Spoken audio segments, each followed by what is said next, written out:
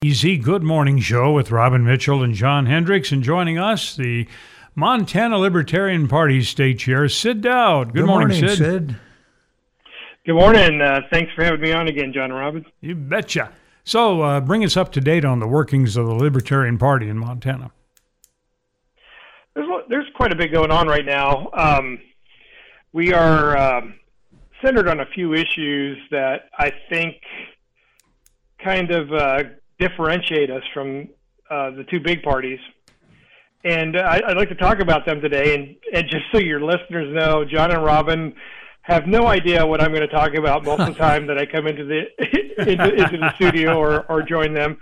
So this is all a surprise to them. But today I'd like to talk about Americans' ability to afford and live and survive today, which is something that we hear a little bit about, but candidates aren't running on this, and I think this is the number one thing we should be focused on right now is our economy and inflation.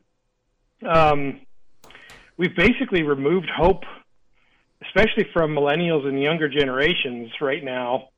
The things that I grew up thinking were markers for success, like owning a home and things like that, are just completely out of reach right now for most Americans. And this is very personal to me as well, because I have 3 adult children, and 2 of them live in other states, and they have good skills, careers, and previous to pretty much this year, they were doing all right. And, this year has been really rough on them. I think, the perfect storm has come together where our inflation and, the price of, like housing and things like that are, building. And I would say at a crescendo, but I don't think they are. I think they're going to continue to get worse.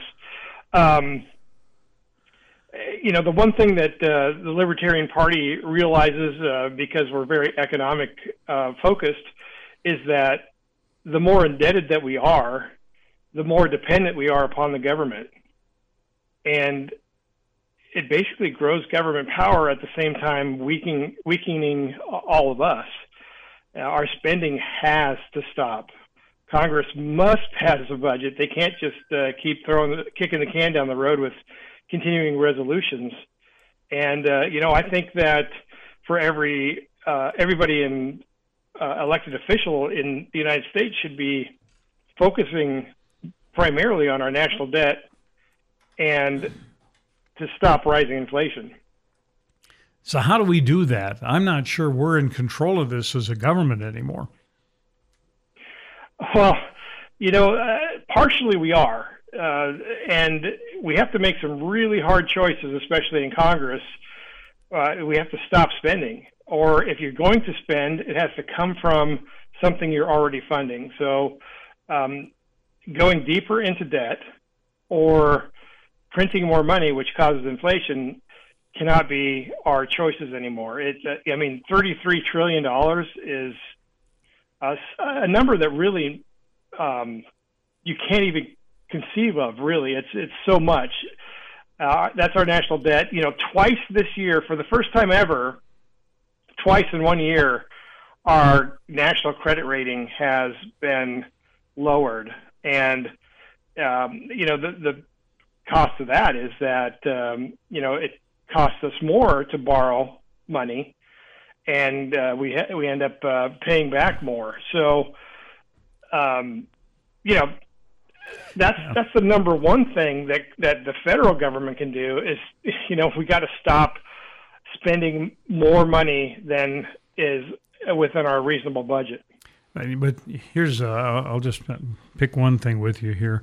The reason the credit ratings were lowered was because Congress refused to raise the debt limit. And the other one was because Congress was ready to let the government shut down. And those are the things that drove down the credit rating and thus the increased interest rates that you pointed out. However, I'll take your point that the interest rates And the interest on the national debt, that in and of itself is enough to put most any business out of business. Sure, and if you, I always like to bring it down to like our household budget or your business budget or whatever. Spending more than you have continually for years and years is what it would drive anybody, into poverty or a business out of business. We can't keep doing that. It's not really, it's not sound economically, obviously, and it almost feels like that's not even taken into consideration at times when these spending bills hit the floor. And I know what you're saying about $33 trillion in debt. That's just darn scary. But let's also put it in perspective. If Congress were to balance the budget tomorrow morning at 9:00, which of course they won't, but what if they did? We would probably be 2 to 3 decades paying off the debt we have now, and it would throw us into a massive depression that we would probably never crawl out of. Yeah, I agree with that partially. The thing that is just not sustainable is just to ignore that, right? I mean, we have to do something. We have to at least take steps. And I don't think a couple decades is reasonable. I think it's going to take us longer than that. But if we don't start down that road, we are basically just, kind of enslaving our future generations here to poverty and to debt. Well, Sid, one of the things that occurs to me is the people pulling the strings know how to game the system. And it seems to me like earlier today we had some information about former President Trump, if he is elected, likely will fill cabinet posts with acting post members that don't need to be approved right away. Well, there probably needs to be a mechanic that requires approval by Congress the way it was originally meant to be, so somehow these acting posts are limited. And that's just one small thing. I mean, there's so many things throughout the government that can have a monkey wrench put into them. I'm not sure just shutting off the spigots is going to do anything other than create panic and bank runs and everything else. Well, we're in a terrible position right now. There's really no great answer that doesn't cause us to have to kind of tighten the belt for quite some time. And you're right. I mean, the federal government is extremely adept at gaming the system. The Federal Reserve is extremely adept at gaming the system. And you can only,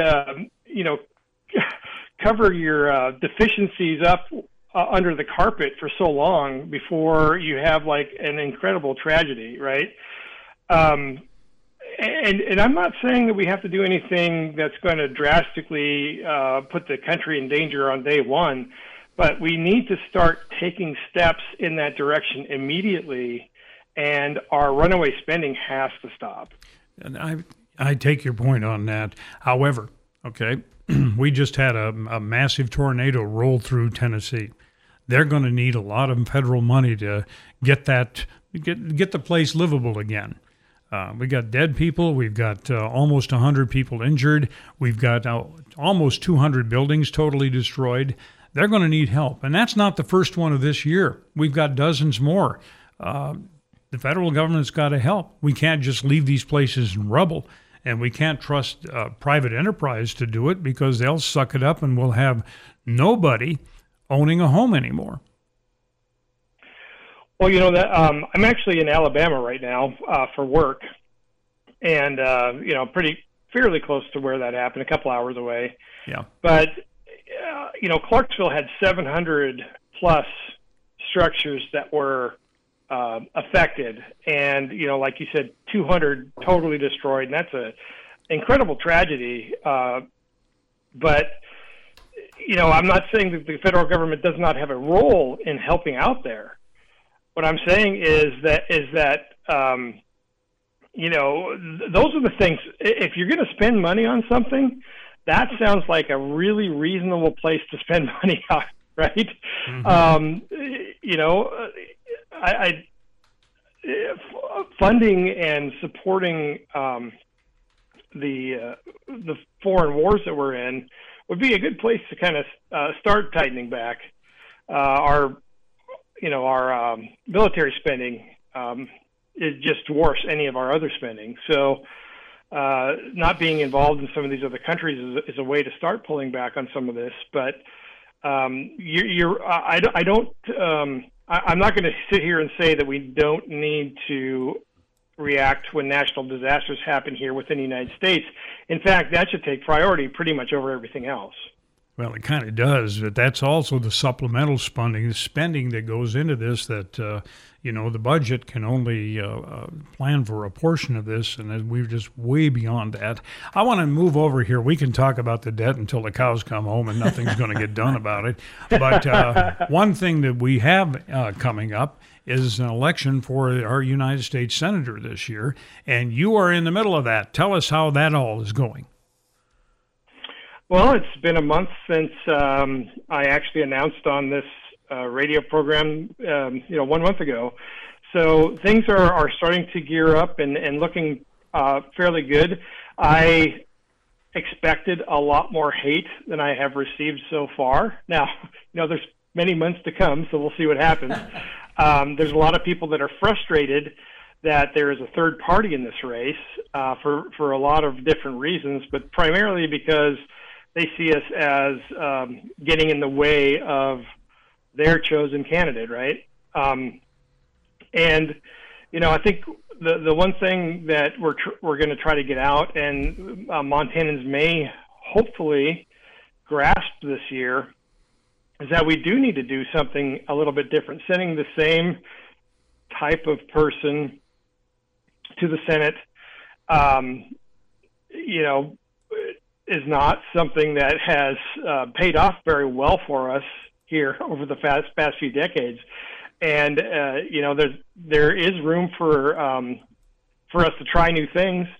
And one of the things that I'm a big proponent of is we need to also allow ourselves the ability to try things and fail. Because if you don't try things, you don't know if they're going to work to some degree. I mean, obviously you do as much research ahead of time, but I'm giving Montana the chance to send our first actual fiscal conservative voice to the Senate.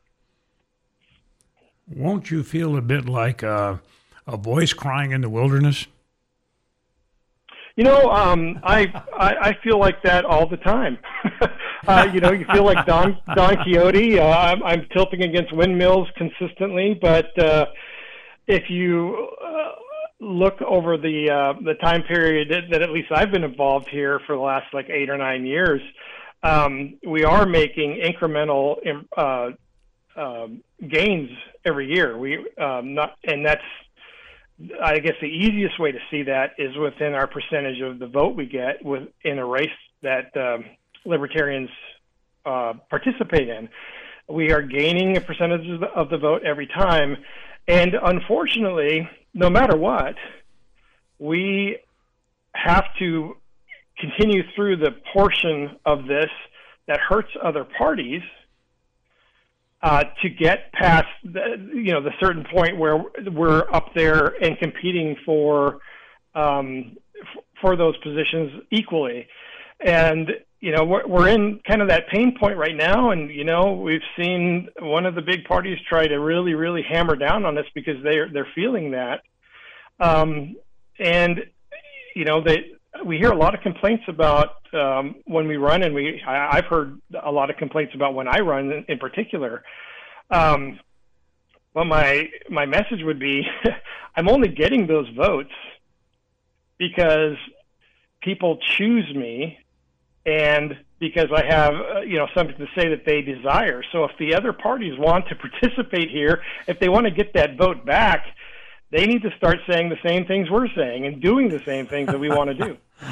So talk with us about the mechanics of your campaign. You're going to need a lot of money to be competitive. You're going to need a lot of volunteers. You're going to need staff.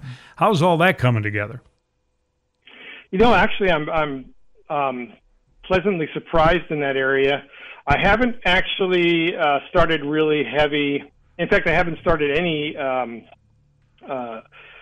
seeking of donations yet, but I've already got some, which is pretty nice. I mean, that is heartening to me. I have people all over Montana that are wanting to help volunteer, and I intend to show that we can start competing on the donation side as well. I think you're going to see.